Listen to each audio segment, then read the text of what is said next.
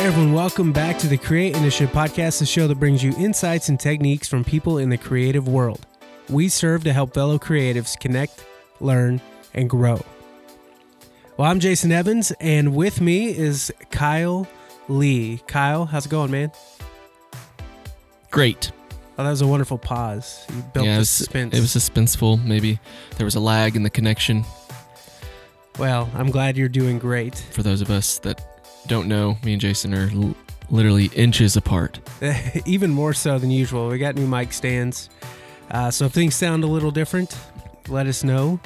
Already sounds clearer. It does, but it may just be because we are literally inches apart now. We can share the same brain space now. Oh, I don't know if the world is ready for that, Kyle. Well, we'll see. We will see. Well, you know, it's been a while since we've been here in front of each other, Kyle. We've had a gathering in Oklahoma City and in Tulsa. Richard Smith was our presenter, and you were able to join us for the Oklahoma City one. What'd you think? Richard's the man. He really is, isn't he? Yeah, he can get up there, and he was well prepared. Amazing content. We all got a free sticker. Yeah. Which I put on my car immediately. Yes, you did. And so I loved it. Well, it was great, and Richard did do great venue, a wonderful job. It was a great venue, Destiny Christian in Oklahoma City, and then Victory Church in Tulsa. Both of them went above and beyond to make sure we had a good experience, and so that was our last hurrah for the year, man. Okay, I can't hum that. We would have to license it, right? Yeah, I feel like we'd probably have to license it. But who owns that? Donald Trump? He might. He would say he does. True. Yeah. But it was a great time, and we want to thank everyone who was involved, including the Create Initiative lead team, and Kyler Clapp for getting the photo booth all set up. And so if you're listening to this and you're like, whoa, photo booth, yeah, you should have been there. Exactly. It was phenomenal. So thank you to everyone who made it happen. And we don't want to get too far into it yet, Kyle, but we got big plans in 2020. The biggest plans. The biggest plans the Create Initiative has ever seen. But I don't want to spoil one of the guests lined up for 2020, but it rhymes with Nanye. So we're working on that. It rhymes with that. We are working on that. Like I said, I'm not spoiling anything. Not spoiling anything at all. Well, Kyle, we have a great guest lined up for today. It does not rhyme with Nanye. But we have a guest that both you and I are super excited. I don't know if we've been equally excited about a guest as much as today's. No, I think this is rightfully so. To be so excited. Yeah. That is true. And our guest today is Aaron Niequist. And Aaron is such a unique individual for many reasons, but his journey from kind of a full-on evangelical tradition to more of a liturgical faith and things like that is unbelievable. And we're going to talk about that. And mostly we're going to talk about it through his book that was released in 2018, The Eternal Current: How Practice-Based Faith Can Save Us from Drowning. Aaron and his wife Shauna, they have 2 kids, and they are remarkable people, and so we cannot wait for you to hear this conversation. Do you have anything you'd like to add? No, I'm excited. Just really excited. I read the book, last August, and it set me on a trajectory of change just in the way I thought about how we do church, and through reading that book, I picked up a bunch of other different books, and been really excited. It's changed my life, honestly. Yeah. And so excited to talk with him about that, and in hopes that some of you out there will pick up his book and read it. Yeah, it is a book that's kind of geared towards understanding how we perceive our faith.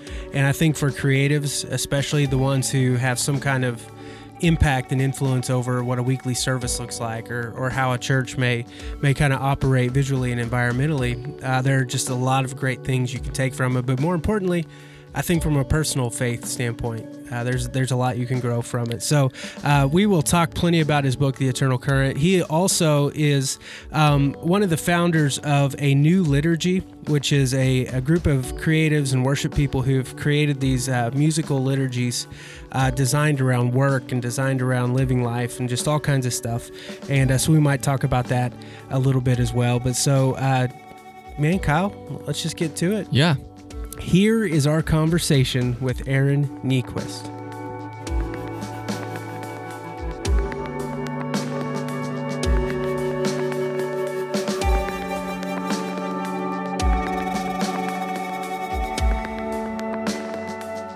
Well, Aaron, thank you so much for joining the Create Initiative podcast. We are very excited to have you on the show. Glad to be here. Well, awesome.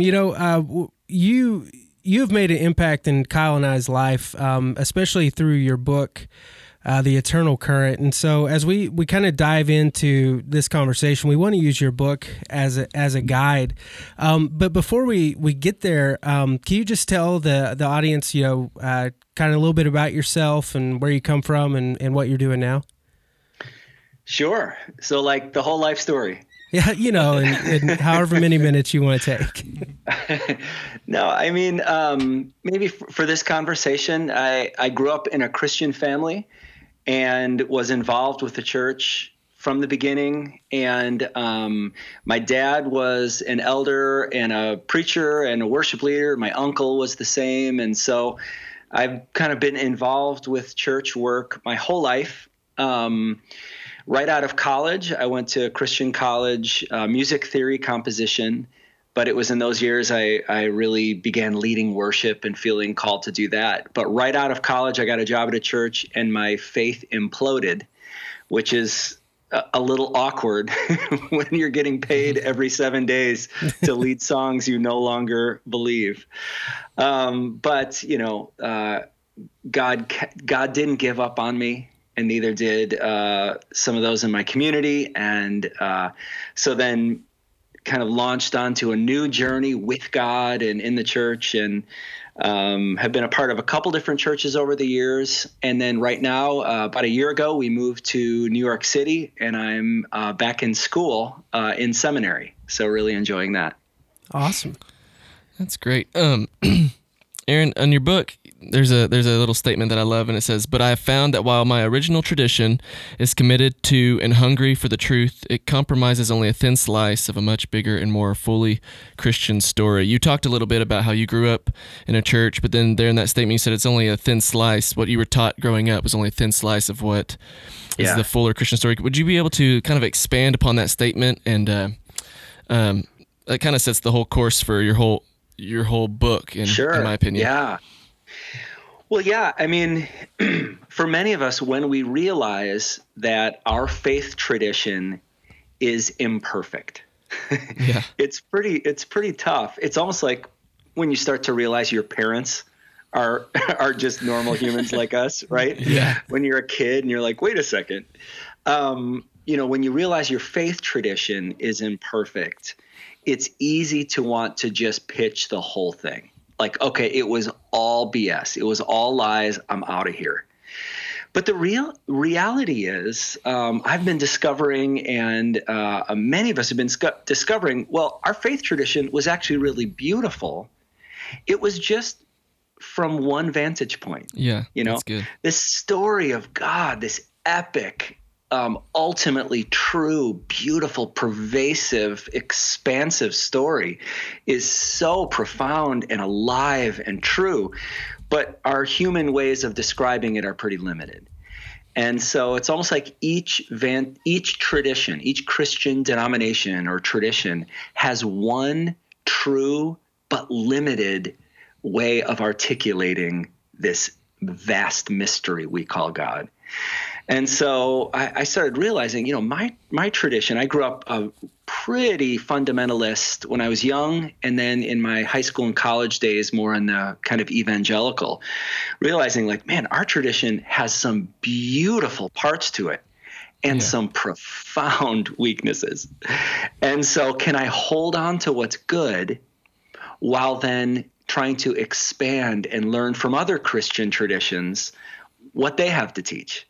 And so that's probably been the last 10 or 20 years of my faith. Just, man, everybody has something to contribute to this story, and how can I be open enough to learn it? Yeah, that's awesome. Well, that is a great answer, and kind of my initial thought, even reading the book and hearing you say it now, is we sometimes if we've grown up in the church, and especially maybe in that fundamentalist realm or something, we kind of feel it's the our way or the highway type of mentality. Right. Like yes. For you, I mean, you mentioned you kind of had a implosion of faith. I mean, how did the roadblocks that might have prevented you from accepting other faiths and understanding other sides of Christianity, how did you eliminate those roadblocks? Yeah, I mean, it's easy to talk about that losing faith now with the distance of 15 years or 20 years or something like that. Mm-hmm. Because now I see it as such a gift from God. Like it set me free from some things that at this point in my life, I'm so thankful to be a Christian. Now I'm a Christian in a really different way I was then, but it's a really beautiful story. And that losing faith cleared the deck for this new expression. However, at the moment, it was horrifying. It was scary. It was painful. I thought I was losing my soul. I thought I was losing my mind. I was losing some of my friends. Like, the losing is quite scary. And so, how did I move forward? I think it was maybe two. It's probably 100 things, but two that come to mind. One is I was desperate. This was life and death in terms of faith for me. This wasn't just like, oh, this is an interesting path to pursue. No. It was, I'm going to lose it all, or I'm going to find God in a new way. Yeah. And so it was kind of that desperation. And the second thing that I'm so thankful for is I had a few family members and a few friends that didn't give up on me. And they just said, we're going to walk with you. We don't think you're crazy. In fact, you're asking some really great questions. And we're just going to keep walking with you. And so I think it was those two things. Yeah, wow. That's so good. I know, there is, I grew up very charismatic, and there's this sort of fear where, if I don't start feeling everything I've been taught and been taught to believe, then what does that mean for my faith? And if I don't start feeling it's like you're waiting in anticipation your whole life to it finally clicks. But then kind of what you've been talking about, you realize there's got to be more, so that there's got to be more. Yeah, that's awesome. And that doesn't mean the feelings that your tradition was helping you get in touch with are wrong or fake or anything. That's actually one slice of this whole story. So, you got to hold on to that even as you move beyond it, right? Yeah, that's good. And I think in the book you kind of mentioned it's like pawns. These different Christian faith traditions, they're kind of their own pond, and if we're not careful, there's no overlap. That's right. That's right. I think that's great. And, your book you set the path through something that you helped begin during your time in Chicago, and that was the practice. Yeah. And could you kind of just give us a brief synopsis of what the practice was and is designed to do? Yeah.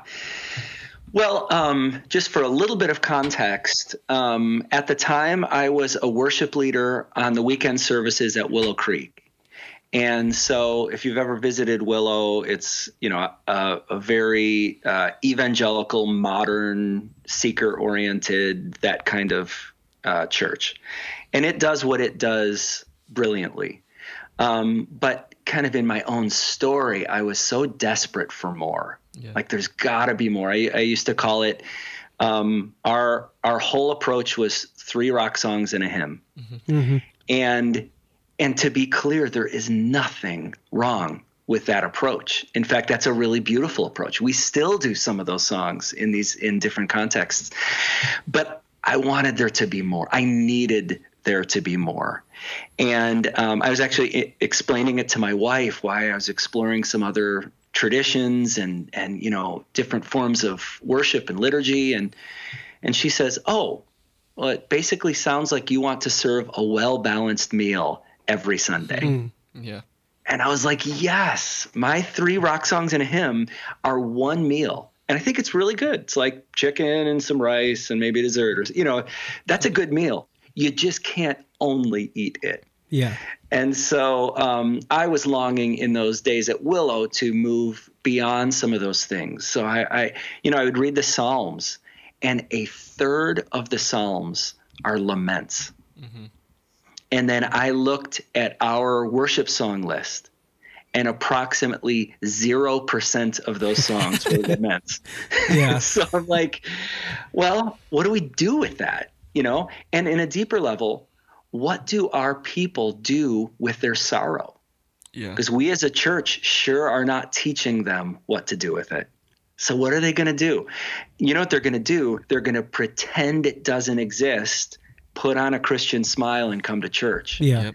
And I'm like, that is not the way. Like, we've got, so we just started exploring a little bit on the weekend services at Willow. And finally, our senior pastor pulled me aside and just said, listen, Aaron, we're never going to do the stuff you want us to do. He said, that's not what our services are for. But then he stopped and he said, but we know people need them. And I really appreciate this. He said, we know here at Willow, we're not doing enough to help people move deeply into kind of a Christ-centered faith. So would you pull together a team and create something that could help them do that?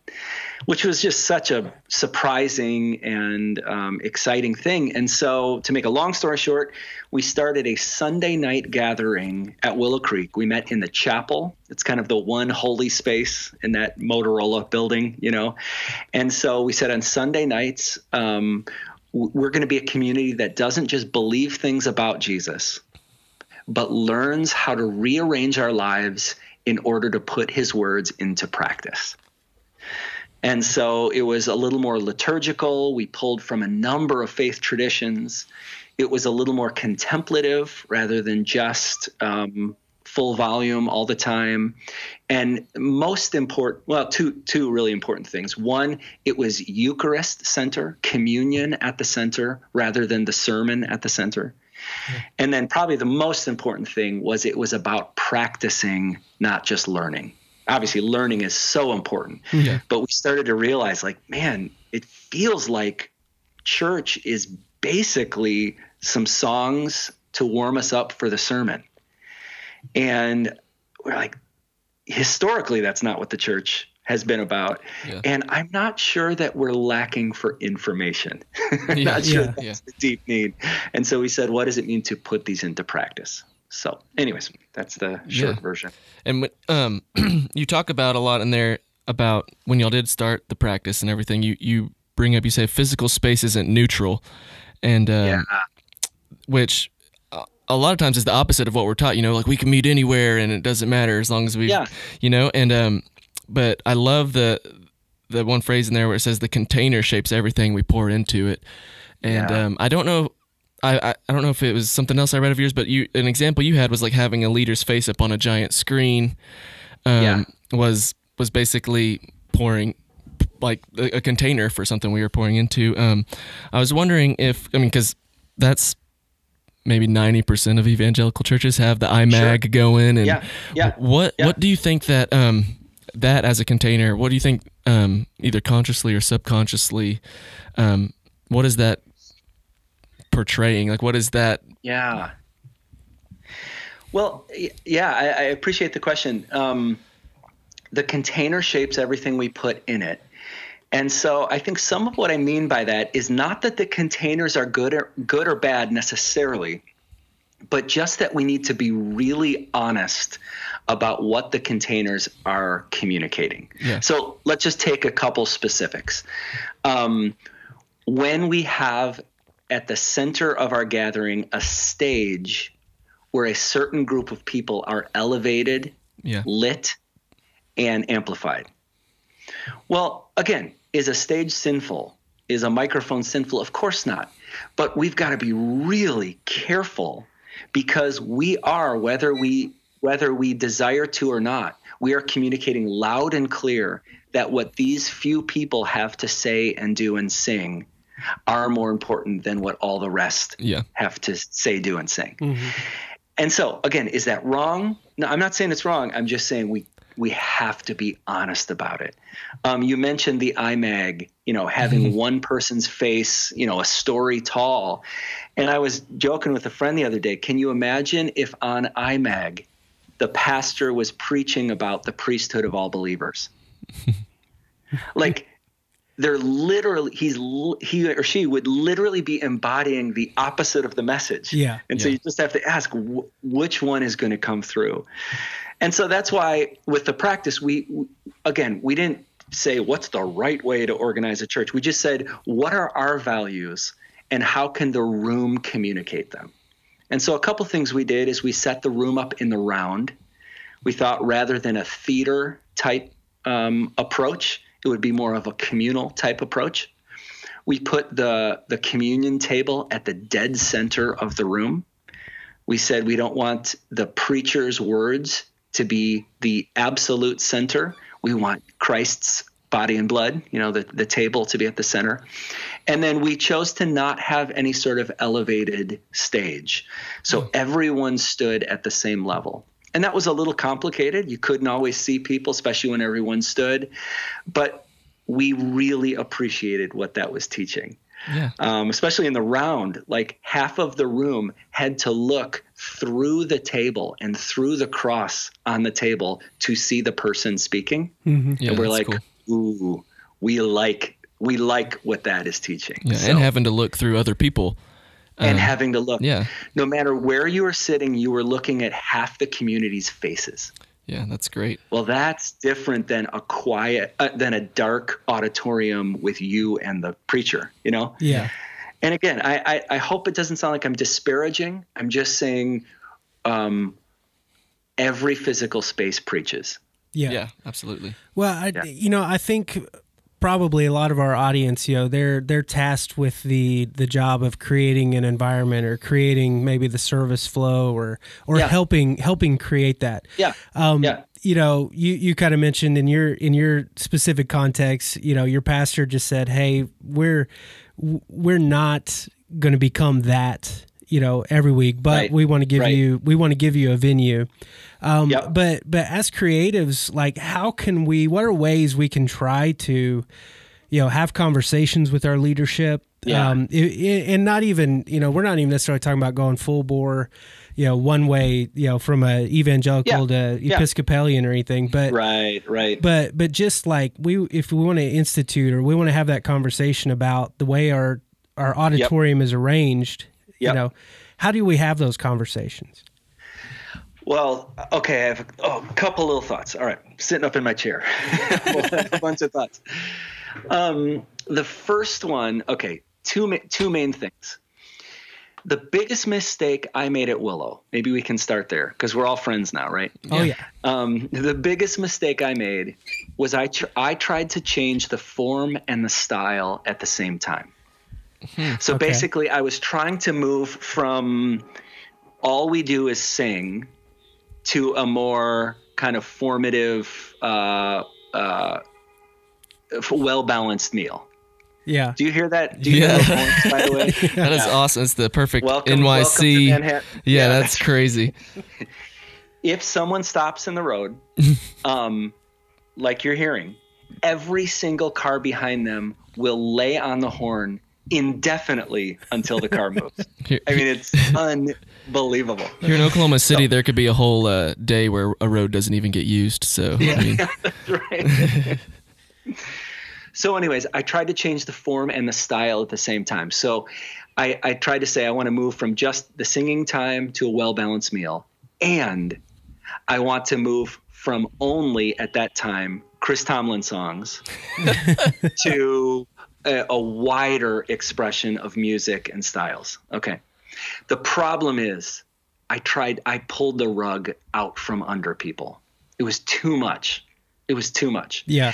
And so what I wish I would have done is said, I want to change the form. Like I want to move from this is the sing time to this is the time where we practice these different practices together. And we're going to do it largely through the language of our community. So we're going to use mostly Chris Tomlin songs to do this well-balanced meal. Because the point is not like music education. Yeah. The point is being formed into Christ likeness for the sake of the world. And so maybe my first response to your question is try to figure out what the core of what you're really trying to ask and change, and don't change everything else. Yeah.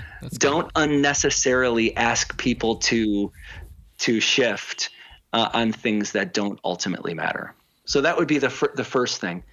The second thing is I had a friend, a mentor actually, and John Whitvelite, and he was really working on me, especially at that time, with the difference between expressive worship and formative worship. Mm-hmm.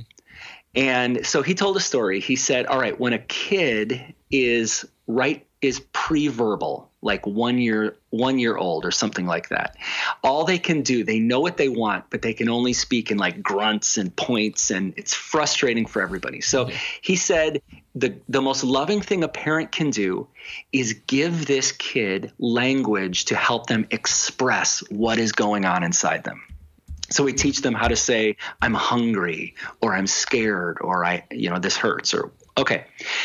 But then he looked at me and he said, Aaron, but at a certain point, a good parent has to also teach their kids language they would never choose to say. But as they say those words, it will form them into the kinds of adults we know they need to become. So that's why we teach kids to say, please, and thank you, and I'm sorry. No kid ever just naturally says, yeah, my bad. I screwed up. No, of course not. We have to teach them the language that then forms them into people who can take responsibility. And so as he was finishing, my brain was exploding because I was realizing for like 15 years at that point, I had only invited my church community into expressive worship. Mm-hmm. How can I give them songs and prayers that help them express what's going on in their hearts? Now, that's wonderful. It's all over the Psalms. That is one half of what it means to worship, and it's beautiful.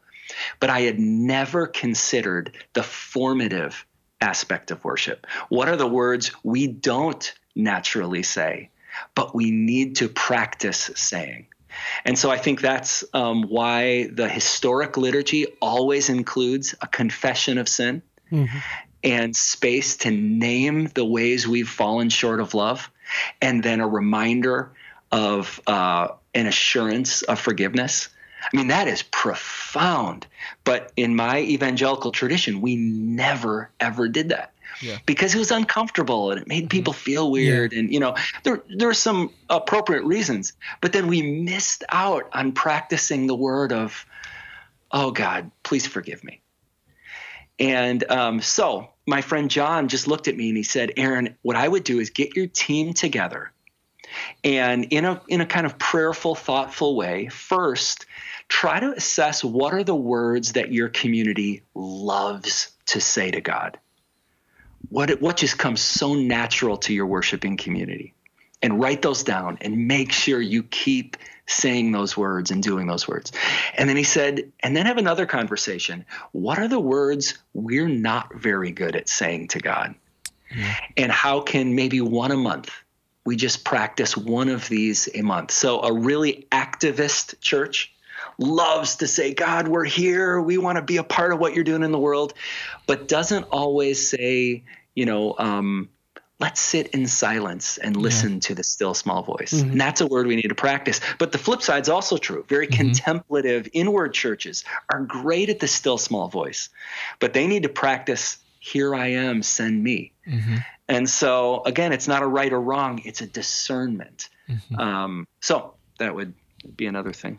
Oh, that's awesome. And to kind of maybe go from that grand view of a church environment to a personal being formed. You mentioned being formed into Christ likeness for the sake of the world, Yes. which that should be all of our ambitions, right? Sure. As creatives, sometimes we get bogged down by the work and you got to get something. Everything's got to be ready for Sunday and everything. Right. How, Oh yeah. What are some ways that we can internally make sure that we are being formed into Christ likeness? Even through the mundane work. Yeah, even through the week to week That work. is so good. Well, I would say first thing, I had a friend who used to say Sundays come with surprising regularity. And they really do, man. So I bet I have a spiritual director, Father Michael, who has been so influential in my life. And I could hear him saying in response to your question, kind of the words of Jesus, look for the fruit. A good tree produces good fruit. Mm-hmm. And if there's bad fruit going on, we need to check the roots of our lives, Mm-hmm. And so I think we often look at fruit selectively. Like the fruit of my life is that last week's worship service was really great. And that is part of the fruit. But I would also say, what about how you talked to all the volunteers during rehearsal? Yeah. What does that fruit look like? Does that look like love, joy, peace, patience, kindness, goodness, gentleness, self-control? What about your core relationships? How would, if you're married or if you have a roommate or a best friend, how would they describe the fruit of being close to you? If you have kids, what is your kids' experience like on Saturday nights or on Sunday afternoons? Yeah. And so just to be really honest, what is the fruit of the life I'm living? And then I think once we start, again, being not beat ourselves up, not shame. Shame is never from the Holy Spirit. Shame is from the other side. But ruthless honesty and openness and truth and light to just be able to name, wow, I am falling short. Like for some reason, self-control, one of the fruits of the Spirit, is not growing in my life. I'm pretty sure it's not the Spirit's fault for that. So what am I doing that is currently squelching? Is squelching a word? Yeah. That is currently stopping this fruit of the Spirit from growing in my life. So one of the central practices for this is silence and solitude. We have to create time where we're not working or playing or talking or distracting or twittering, which I think that's a verb. The time where we let go of the ambitions, of the to-do list, of the next creative idea. I mean, we all have different drugs that we're addicted to. Some are addicted to literal physical drugs.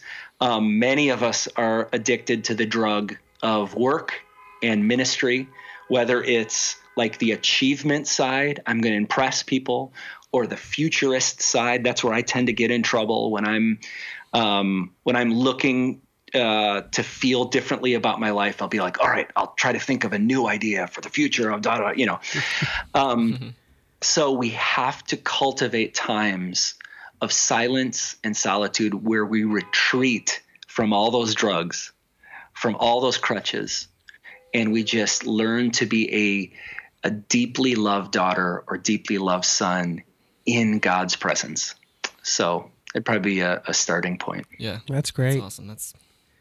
It's hard to do too. Like, it's so hard. Anytime you mention silence at all, it's like, well, okay, well, here we go.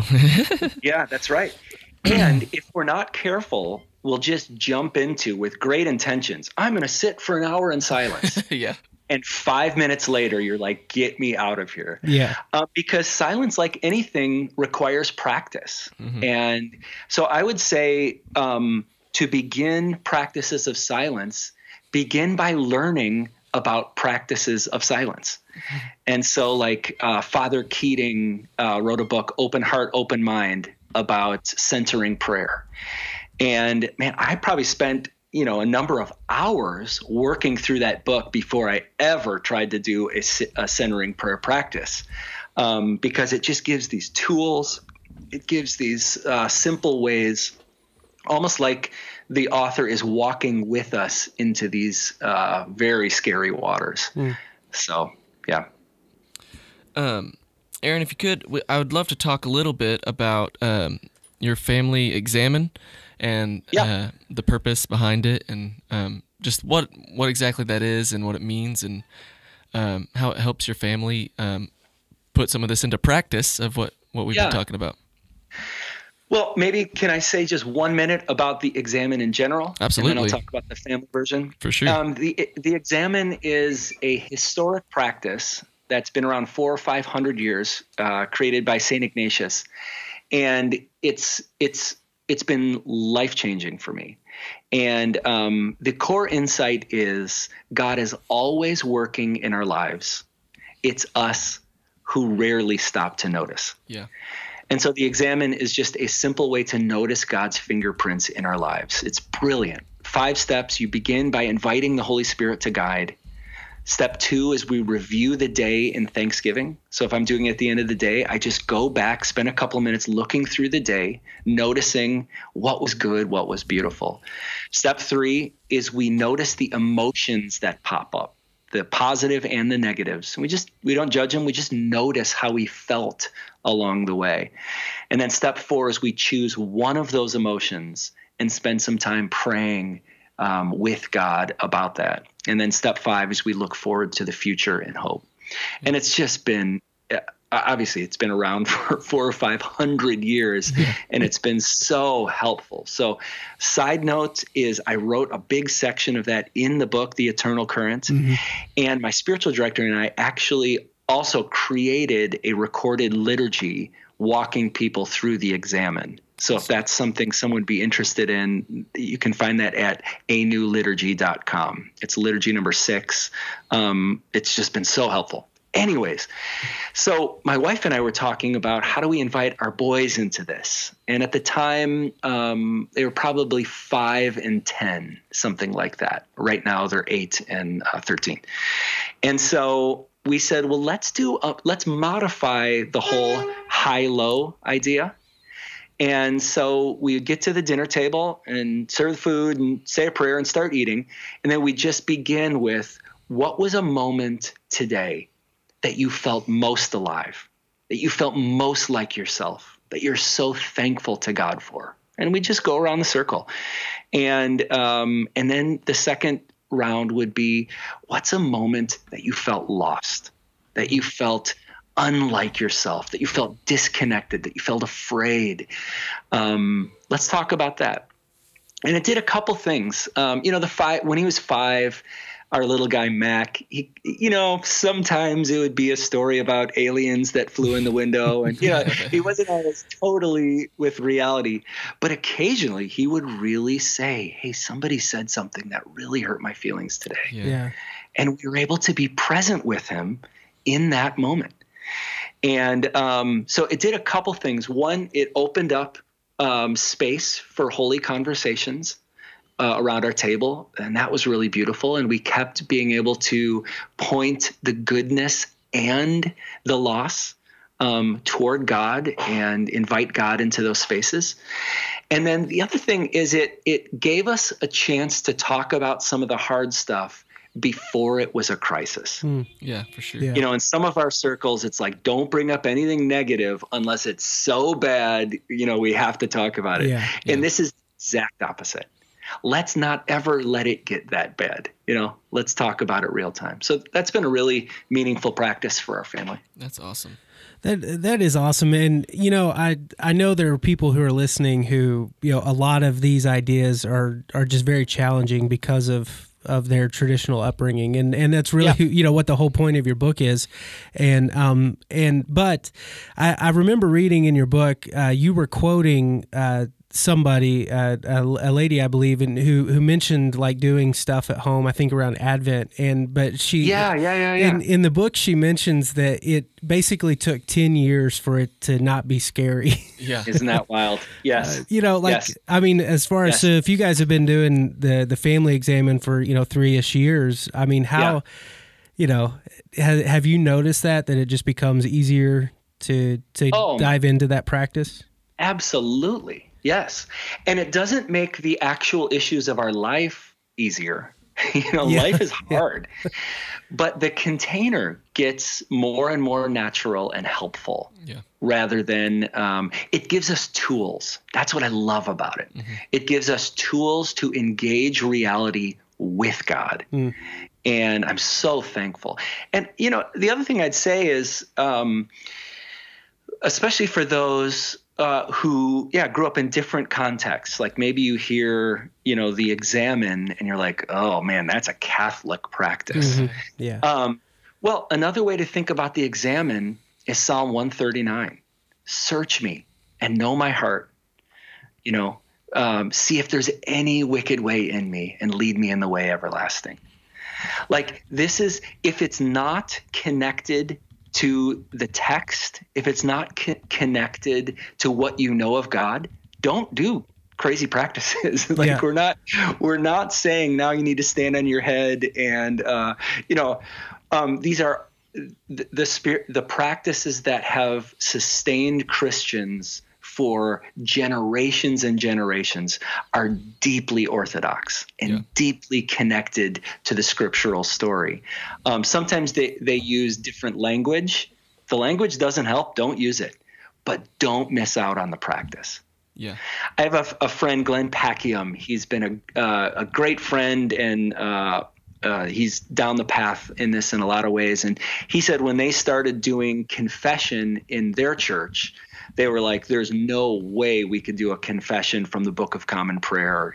My evangelical people would have really, had a hard time with that. And he said, so I just said, we're going to pray Psalm 51 every Sunday. And that's the psalm after David sinned with Bathsheba and that whole story. And he, create in me a clean heart, O God, and renew a right spirit within me. And he said, we started with our shared tradition. And he said, after we did that for 6 months or a year, then when I said, this is another prayer that Christians have been praying. Oh God, we confess that we have sinned against you in our thoughts, words, and deeds, and what we have done and left undone. And it just created all this space. So the container doesn't matter. What matters is the holy space that it opens up in us and in the community. So.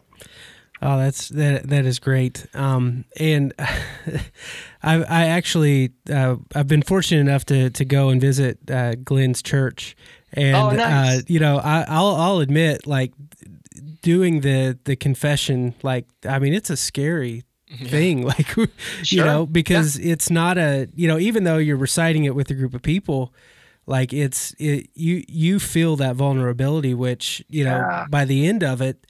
As I take stock of it, I'm like, well, that's probably one of the best things I could have actually done, and yes. so it really, really is amazing. Well, Aaron, man, we are so thankful that you would take the time to join us. And before we go, I wondered, I'm going to kind of put you on the spot here, but okay. Do you have a prayer, or would you mind saying a prayer for the creatives in the local church who are working so hard, especially as we get into the Christmas season? Yeah. I would love to invite us into a prayer that involves our bodies, involves our hands. And the simple idea here is that we are not just brains, but we are fully embodied images of God, right? And so I have a spiritual mentor who says, when you pray, say to God with your body what you're saying with your heart, And so that's why a lot of times we'll open our hands, or like in worship, we'll raise our hands. These embodied prayers are really helpful. So if I could take just 3 minutes and guide those of us who are listening in an embodied prayer, I would love to invite us all to practice. The only people who are not allowed to do this are if you're listening driving. Please keep your hands on the wheel. But for the rest of us, I'd invite you, if you would feel comfortable, to put both feet on the floor, to take one deep breath.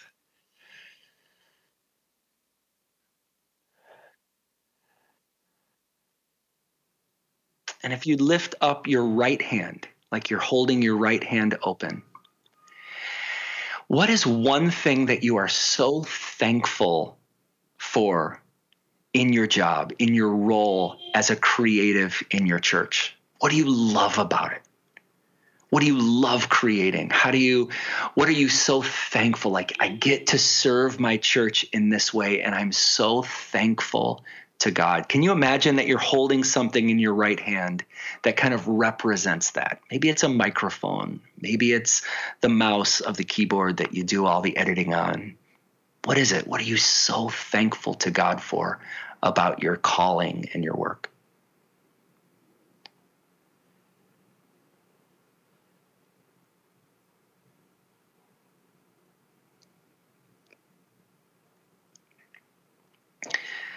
Now, with that in mind, don't put your hand down. Keep that right hand up. Keep that gratitude open and held before God, but also open up your left hand. And if in your left hand you could imagine something that represents something about your work or your calling or your passion that's really difficult right now. Maybe it's a difficult dynamic going on with the church. Maybe it's a broken relationship. Maybe it's just a sense of dread about all the work of the next couple months. What is it? What could you hold in your hand that would represent something that feels really heavy right now in terms of your creative work? Try to imagine that in your left hand.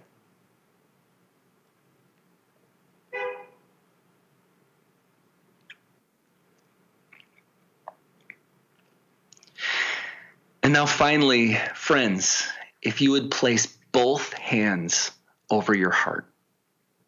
And it's your literal heart, of course, but in a deeper sense, over your spiritual heart, the center of your being. We hold both these things that we're so thankful for, the gifts of our vocation, the gifts of this creative work, and we hold the heaviness, the weight, the disappointments, the fears. We hold it all together. And now just imagine that God places God's hand over both of your hands, over your heart. What do you imagine God wants to say to you in this moment with what you're holding and carrying?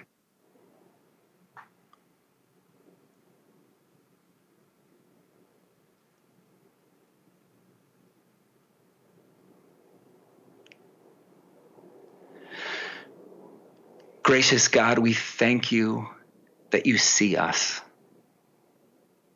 that you're with us, that it is in you we live, move, breathe, and have our being. God, we thank you for the ways we get to serve your people.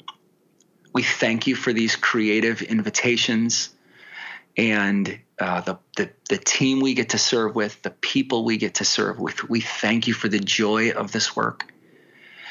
And God, we also name the weight of this work and the stress and the challenges and the way it has broken our hearts along the way. And we hold both in your presence and ask that that your will would be done and that your kingdom would come in us, through us, and in spite of us. We pray this in the name of the Father, Son, and Holy Spirit. And everyone said, Amen. Amen.